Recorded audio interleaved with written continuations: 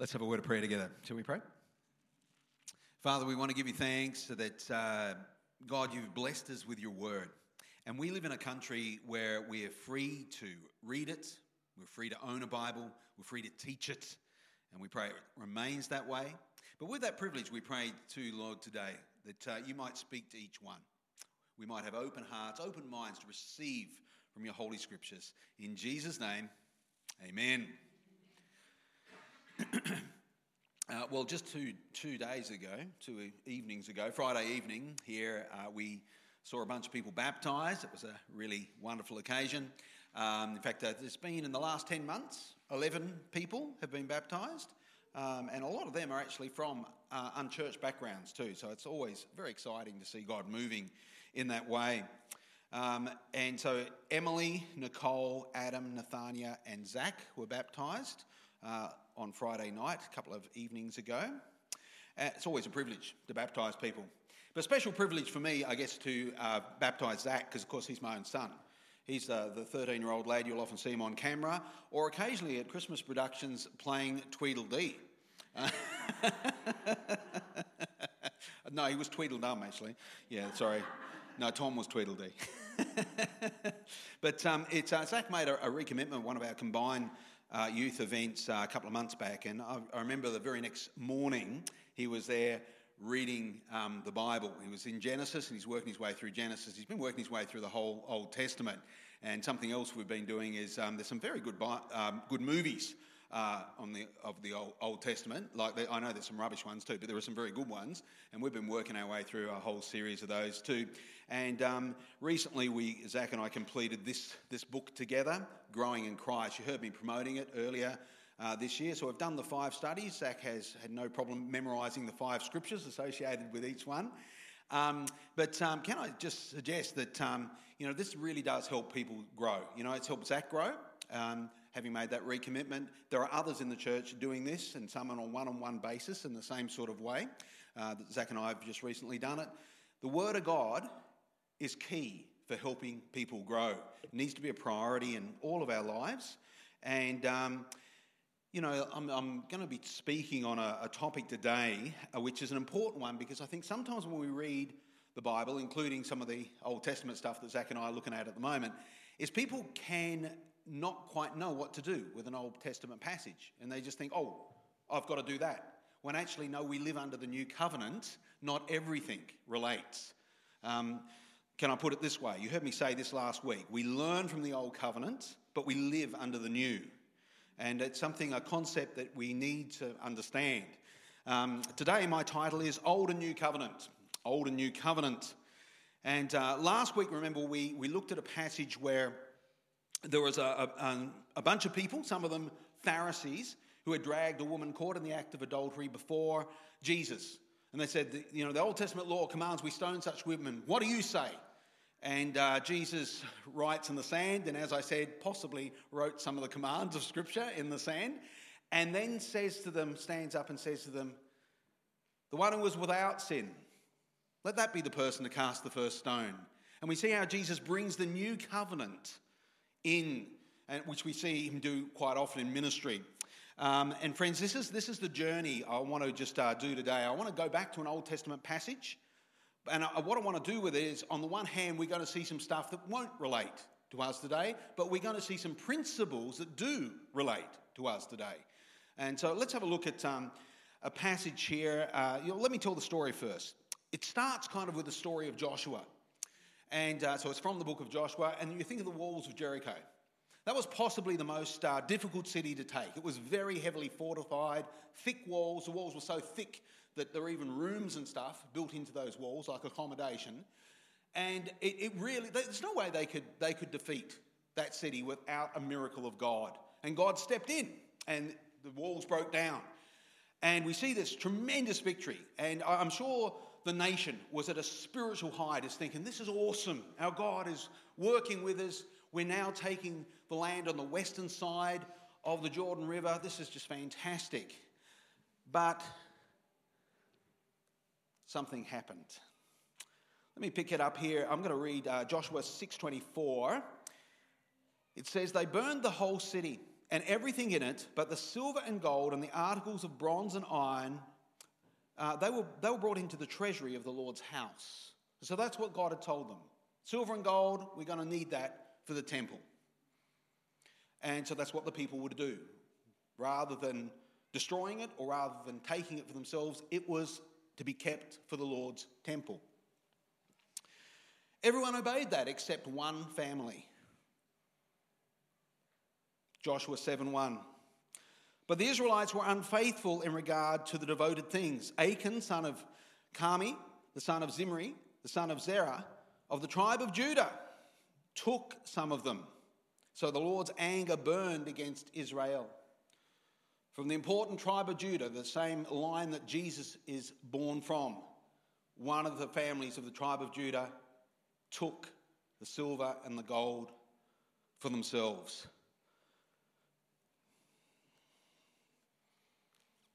Joshua 7:2, the next verse. Now Joshua sent the men from Jericho to Ai, which is near Bethaven, to the east of Bethel, and told them, go up and spy out the region.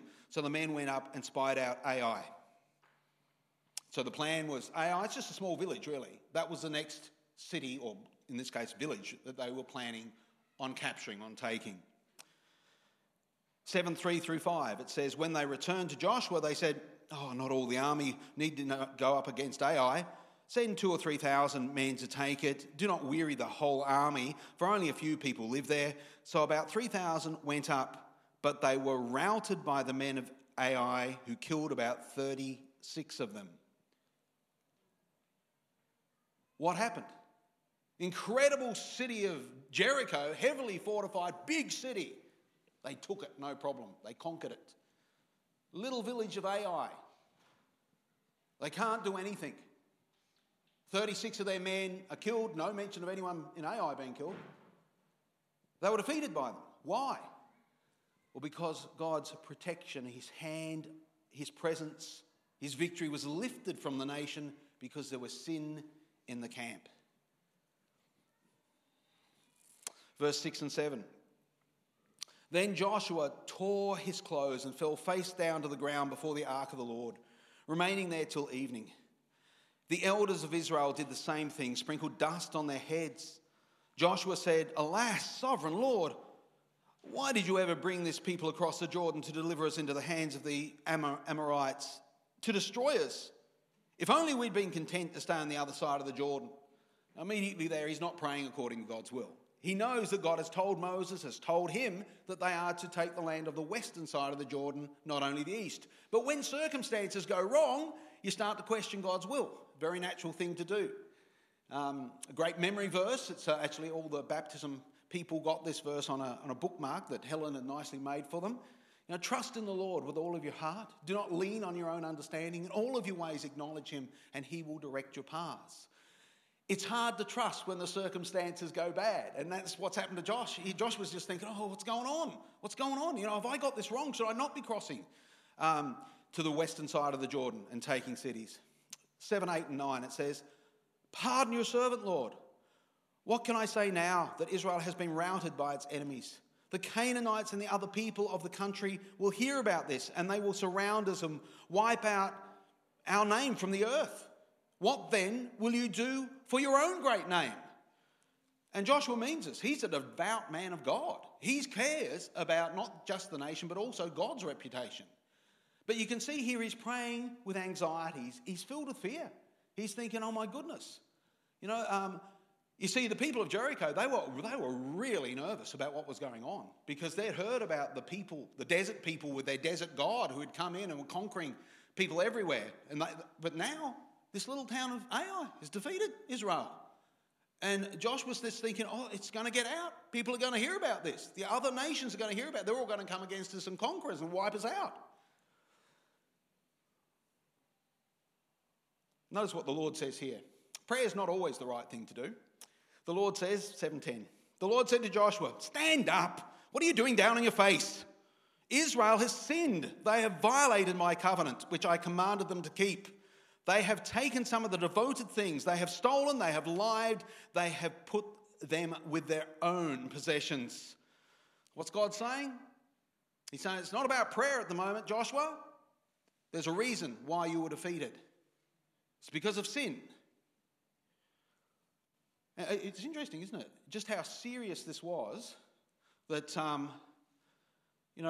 Achan takes some of the silver, some of the gold, keeps it for himself. And God is really quite angered by this. It's a challenge to us, I guess, that are we devoted to giving into God's work? Or do we just consider all the financial blessings that we have are just ours and we do what we like with them? Well, the next few verses record the process of discovering who the guilty family was. Let's pick it up in verse 19. Then Joshua said to Achan, my son, give glory to the Lord, the God of Israel, and honour him. Tell me what you have done. Do not hide it from me. He gives him the opportunity to confess. Achan replied, it is true. I have sinned against the Lord, the God of Israel. This is what I've done. Now notice this verse, very important verse, 21. When I saw in the plunder a beautiful robe from Babylonia, 200 shekels of silver, a bar of gold weighing 50 shekels, I coveted them. Notice that. I coveted them and took them. I took them. They are hidden in the ground inside my tent with the silver underneath. I'll give you an idea of the value of the stuff. 200 shekels of silver, that's about 2.2 kg of silver, today valued in Australia at about $2,700. The gold bar weighing about 50 shekels, that's just over half kg. That's about 50 grand for a bar of gold, about 50 grand's worth there. The important thing we see in this passage is something that reveals how sin captivates someone. Look at these four things. A pattern of falling into sin. He saw. Nothing wrong with seeing the stuff. That's not sinful. But then he coveted. The 10th commandment in the 10 commandments is all about coveting. Do not covet stuff. Don't desire stuff with your heart that's not yours.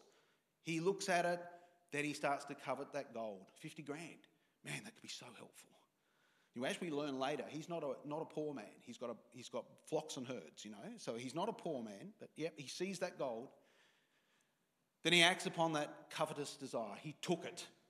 And then, of course, because he'd taken it, he needed to hide it. 4 principles there in the way that sin often operates, how the pattern of falling into sin operates. Let me tell you the story of Jimmy Bakker. Some of you immediately know what I'm talking about. He used to run the PTL Club, Praise the Lord Club. And that particular TV show was extremely popular. So in the late 70s, early 80s, they had about 13 million viewers in the United States, and it was carried by about 100 networks. So a popular show. I mean, I've watched a few of them, even in recent times. Very, very well put together. You're often interviewing some famous person, they've come to faith in Christ, and you hear their story, and or it might be someone running a crazily cool ministry, and very, very good stuff. Great the way they put it together. They knew what they were doing. In the early 80s, they built Heritage USA. That's a kind of Christian Disneyland. It was in Fort Mill, South Carolina. And I tell you what, Jimmy certainly knows how to do business. I mean, mate, that was the 3rd most successful theme park in all of USA. So, man, yeah, he was a very astute businessman. Later, they decided they would include a luxury hotel for people and build that. And that was built between 84 and 87. And they asked people from their television show to donate towards that. And if anyone donated a substantial amount, they immediately got 3 nights accommodation at that hotel every year for the rest of their lives. However, they oversold. They had about 152,000 people, gave generously towards that. They had about 500 rooms. They couldn't quite honour that. Now, you can get around something like that. You can probably deal with that and do something else. But there's something else he did that was actually much worse. The amount of money that came in to see that hotel built was about twice what they needed. And so that spare 3.4 million, Jimmy thought, I'll pocket that for myself. Equivalent, this was in 1987, so it would be equivalent to about 9 million today. What happened? Well, you see, he saw all that extra money come in. He coveted that money. The sort of guy who liked to live a fairly decadent lifestyle. And then he took that money. And then, of course, he had to hide what he'd done.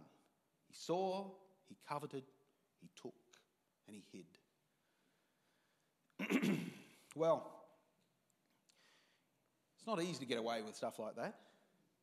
He was convicted of fraud in 1989 and spent 5 years in prison. When I was at my Bible college, there was a Kenyan pastor who had come out to preach to us students, and this was early 90s, and so the Jimmy Bakker thing was all quite fresh at that time, and he said he knew Jimmy. He remembered in the 80s visiting, his all his ministry stuff, including his church. And he's been shown around his church, and there's one point when Jimmy hops on stage and he's, tinkling the ivories of this extraordinarily expensive grand piano, and the pastor was telling me about this, the Kenyan guy, and I said to Jimmy, do you really need all of this? Do you really need all of this? Which Jimmy immediately seemed a little bit taken back, and then the Kenyan guy was just saying to me, and then I really felt I had a word for him from the Lord. I said, Jimmy, I really say this in love. I think with this covetous desire that you have for so many things, you're going to fall. You're headed for a fall if you don't do something about this. He said Jimmy didn't receive that too well. But a few years later, indeed, of course, that did happen. God had sent someone to warn him, but he didn't listen. But you see, it's not just about money. Those 4 principles I've shared with you about seeing, about coveting, about taking, and about hiding, that can be the case for so many different areas of sin, not just money. Let's pick up the passage as we go on a little further. Joshua 7:22, it says, So Joshua sent messengers, and they ran to the tent. And there it was, hidden in his tent, with the silver underneath. They took the things from the tent and brought them to Joshua and all the Israelites and spread them out before the Lord. So they confirmed that it had been stolen. Then Joshua, together with all of Israel, took Achan, son of Zerah, the silver, the robe, the gold bar, his sons and daughters, his cattle, donkeys and sheep, his tent, and all that he had to the valley of Achor. Joshua said, Why have you brought this trouble on us? The Lord will bring trouble on you today. What's he saying?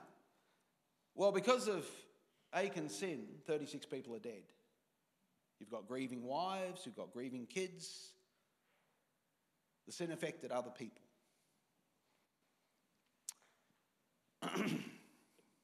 Now, can I make this point? An individual's sin may negatively affect others. An individual sin may negatively affect others. Well, the passage goes on like this. Second part of verse 25. Then all of Israel stoned him, and after they had stoned the rest, they burned them. Over Achan they heaped a large pile of rocks, which remains to this day. Then the Lord turned from his fierce anger. Therefore that place has been called the Valley of Achor ever since. One of the things I should point out is Joshua gave Achan a chance to repent. My son, tell me what you've done. He owned up. He confessed. What does that mean? Well, it means he and his family's souls are saved. But they still carried out that capital punishment. Does that relate to us today? Because I tell you what, you go back in church history, people being burnt at the stake and stuff, people tried to apply an Old Testament thing into the New Covenant. Well, there's nothing of that in the New Covenant. In fact, if you were going to try and defend anyone, like I said last week, it would be Jesus himself. And Peter grabs a sword, tries to defend him, and Jesus says, put away your sword. No place for that in the New Covenant. We live under a different covenant. But on the other hand, we learnt a principle in there though, didn't we? We live under the new, but we learn from the old. Look, let's pop up this principle here. A pattern of falling into sin. This is what we've learned. The pattern that we can learn from, which is still human nature, is still the same. We fall into sin because we see, we covet, that's desiring it, we act on that, we take it, and then we hide that sin away. And as we also learned, an individual sin may negatively affect others. You see, you covet, you take, you hide, and that sin can affect other people too. There's the principle we learn from the old passage. So it doesn't mean we start stoning people. That's an old covenant thing. But there are principles we can learn from in the passage. This is a great little phrase to keep in your mind. We learn from the old covenant, but we live under the new covenant. We learn from the old covenant, but we live under the new covenant. Like I said, my title this week is Old and New Covenant. I want to take you into the new. And I want to just get you to cast your eyes over a classic passage that the Apostle Paul writes in the book of Colossians, where he talks about the work on the cross of Jesus, and he then immediately applies to how this affects the new covenant. Let's have a look at this. Colossians 2:13, it says, "When you were dead in your sins and in the uncircumcision of your flesh, God made you alive with Christ. He forgave us all our sins, having cancelled the charge of our legal indebtedness, which stood against us and condemned us. He has taken it away, nailing it to the cross. Having disarmed the powers and authorities, he made a public spectacle of them, triumphing over them by the cross." Notice what he immediately goes on to say.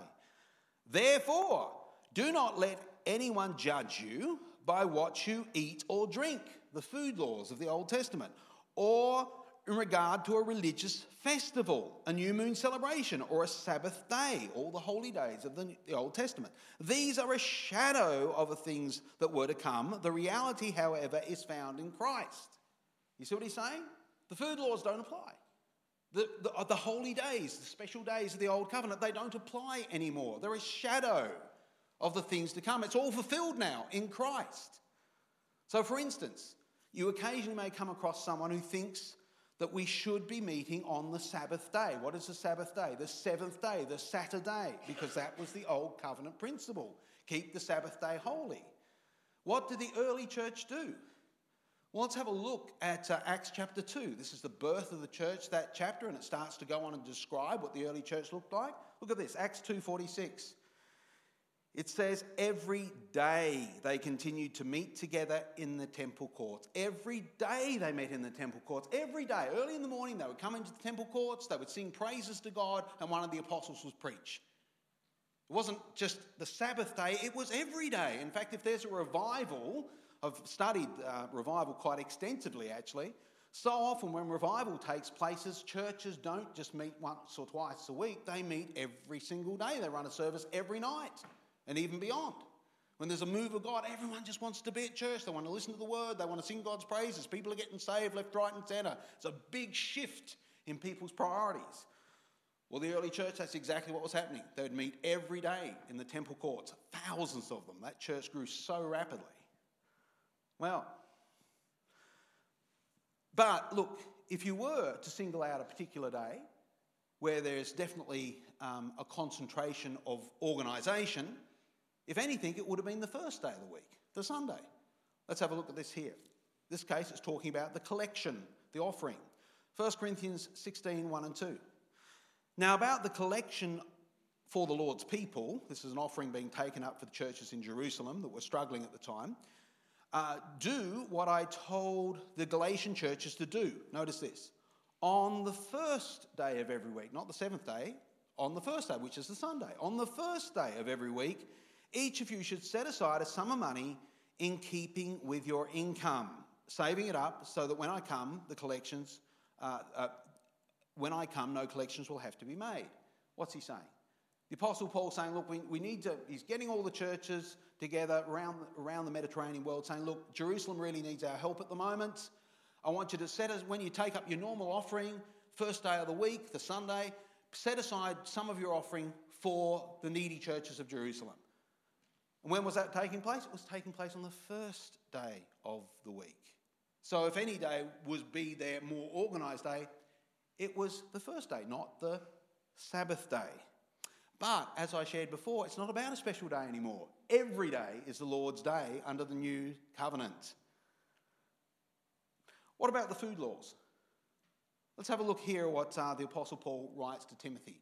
He's one of his pastors. He says this, 1 Timothy 4:1. The Spirit clearly says in latter times, some will abandon their faith and follow deceiving spirits, things taught by demons. Such teachings come through hypocritical liars whose consciences have been seared as with a hot iron. They forbid people to marry. You know any movements that do that? The priest or the pastor is not allowed to marry. It's not in the Bible.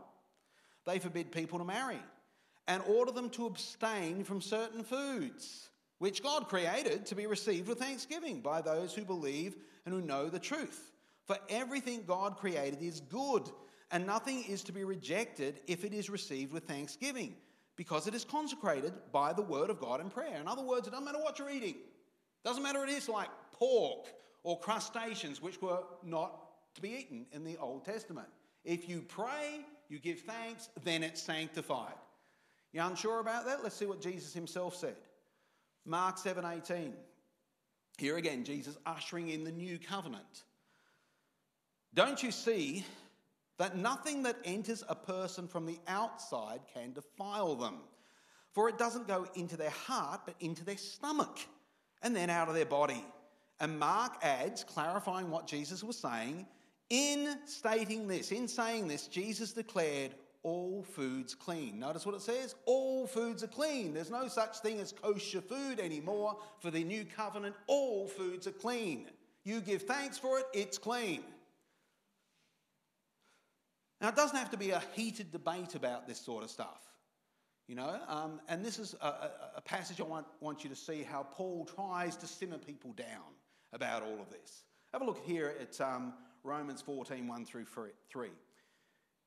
Except the one whose faith is weak, without quarrelling or disputing over disputable matters.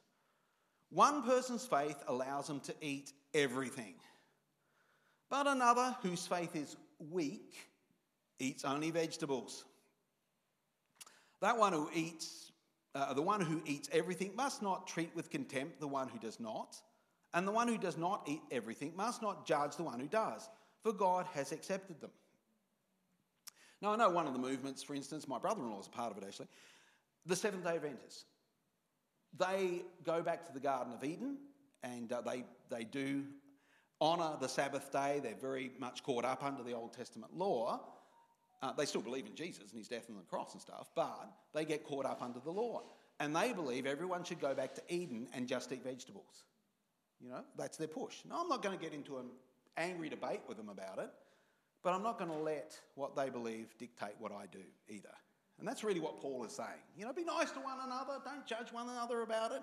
But the reality is, the one whose faith is weak eats only vegetables, he says. You know? My point again, we learn from the old covenant, but we live under the new. We learn from the old covenant, but we live under the new. Let me finish with this great little verse here from Paul. He says, so whether you eat or drink, or whatever you do, do it all for the glory of God. That's the heart of it, isn't it? Well, as the worship team returns, let's close in prayer. Father, here today, we give you thanks for your word. But your word is not as helpful if it's not understood. And we see many examples there in the New Testament where you raise up teachers of your word and prophets that preach from your word. And that's all part of our growing process.